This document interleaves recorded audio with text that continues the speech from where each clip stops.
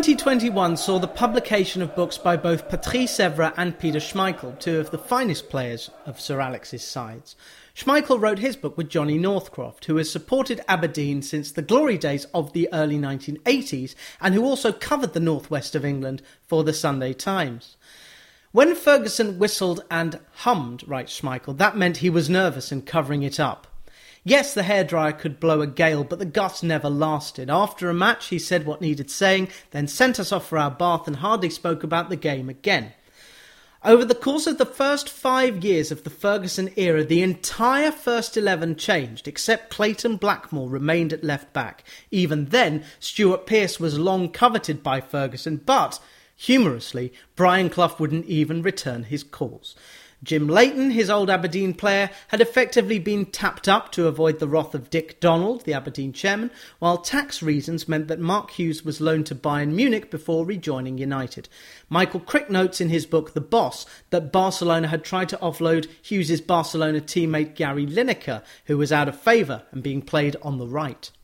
A notable anecdote in Schmeichel's book, called One, tells the story of celebrating his manager's 50th birthday before a game against QPR at the very start of 1992. The team did something they never did before a home game and stayed at a hotel. The noise of Manchester thus disturbed the team's sleep and they lost 4-1. That was the last time United stayed in a hotel before a home game. It began a poor second half to the season where their goal scoring slowed to 1 per game, whereas it had been 2 per game in the first half. With the title in their grasp, United played 5 games in 10 days with 4 games in 7 days, with only 1 rest day between each day, which under FIFA regulations of the current day could not happen.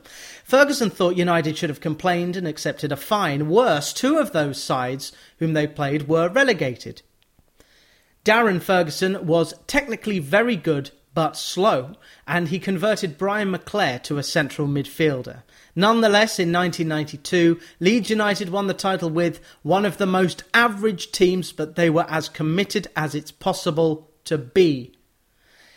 After United lost to Leeds United in the Youth Cup in 1993, Gary Neville writes that he had a little bit of a go at us, telling the young lads they had no chance of playing for the first team with that sort of display.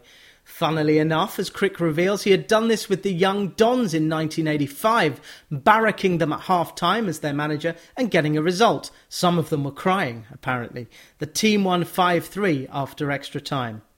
Shall I mention my book on the Youth Cup, which is out next year? Or just put it in brackets.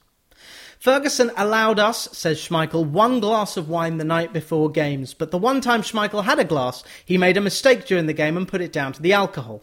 After the team won the title in 1993, Ferguson told his players not to drink before the next day's dead rubber.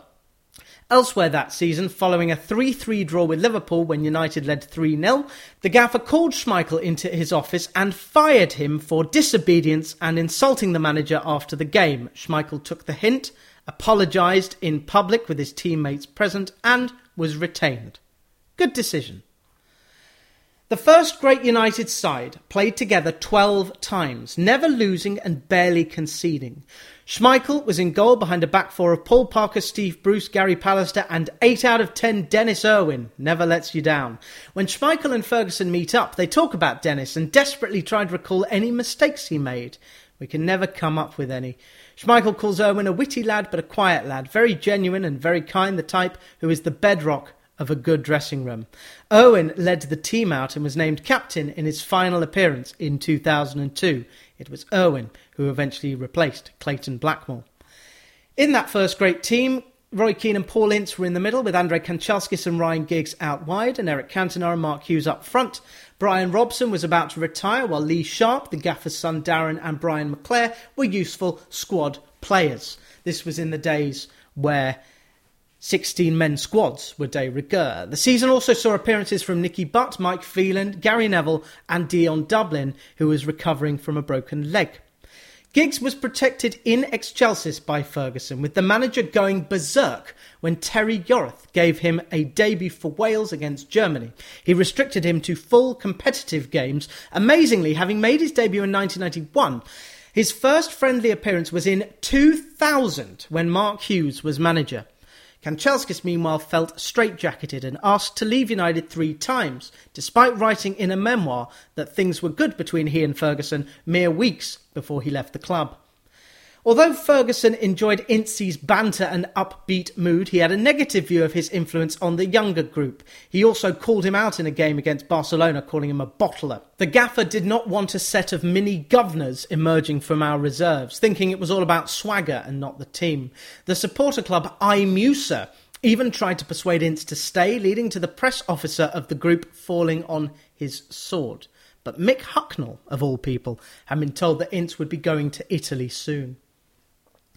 Ferguson didn't like finishing training. He thought it risked injuries, which meant Brian Kidd was always sneaking it in, according to the Great Dane. Schmeichel marvelled at the forward planning done by Ferguson, who had 2 brains, one focused on the present and one that looked ahead. He saw it firsthand when Ferguson pointed to some young players and told him that one of them would play half of our first League Cup game in 2 seasons' time.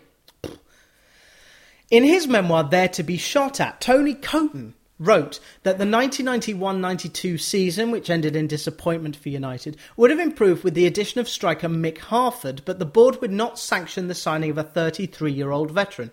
The Old Trafford pitch didn't help either.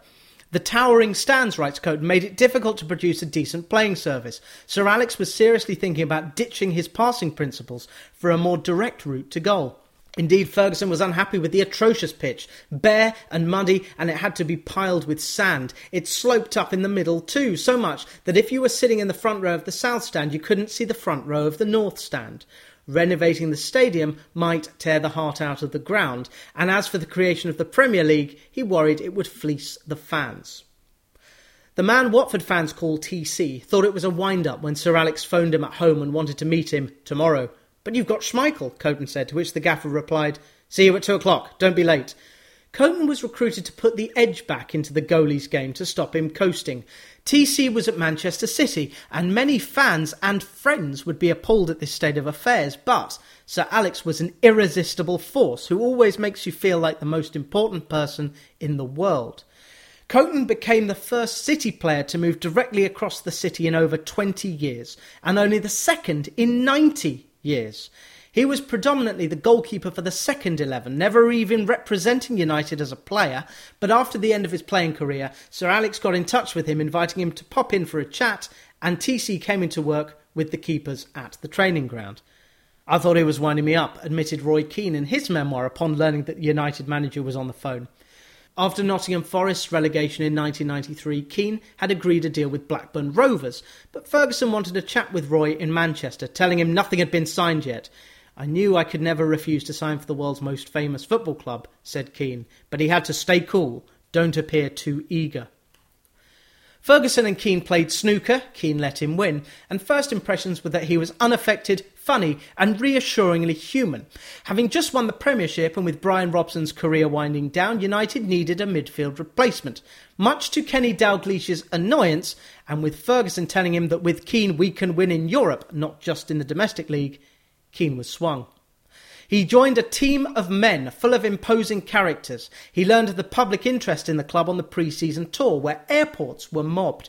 For a player like Keane, Ferguson was the perfect manager who saw through the game's bluffers and bullshitters and dealt with Keane's many indiscretions. Talking of indiscretions, Eric Cantona was the subject of a book by Ian Ridley in 1995, which capitalised on the kung fu kick of a fan at Selhurst Park. Ridley finishes his book by talking to Ferguson in May of that year, just before the run-in, where a successive League Cup double was still possible. Ridley notes the gaffer's fierce pride with a dash of the bastard, but contrasts this by calling him a warm and expansive man, indeed a big man for a big job. Perhaps, Ridley ponders, Cantona is the player he wishes he could have been. Ferguson stuck behind Cantona much as Martin Edwards went into bat for Ferguson himself 5 years before. Cantona was a typical United player who should always have the courage to want the ball, a player with imagination who has the big picture. As the club sought to regain the Premiership title, Ridley suggests it's time for a little tough love with Cantona, who handed in a transfer request which was assuaged by a chat with the gaffer. Cantona appears in the Ferguson documentary, saying how in France he had lost the passion for the game. Michel Platini told him he just needs to be understood, and Ferguson himself gave him an opportunity to be himself. Cantona approved. He was more than a manager, giving him the freedom you need to express yourself. That meant he worked hard to win 4 titles across 5 years. However, winning triumphed sentiment. As we've seen at Aberdeen, and as with Brian Robson in 1994, Alex Ferguson left Steve Bruce out of the 1996 FA Cup final team. Like Robson, Bruce was not even on the bench. Like Robson, Bruce left the club immediately afterwards. In 1990, it was Tara Fergie. In 1994, Ferguson had joined Best, Law, Charlton and Busby as one of the gods. Whatever next?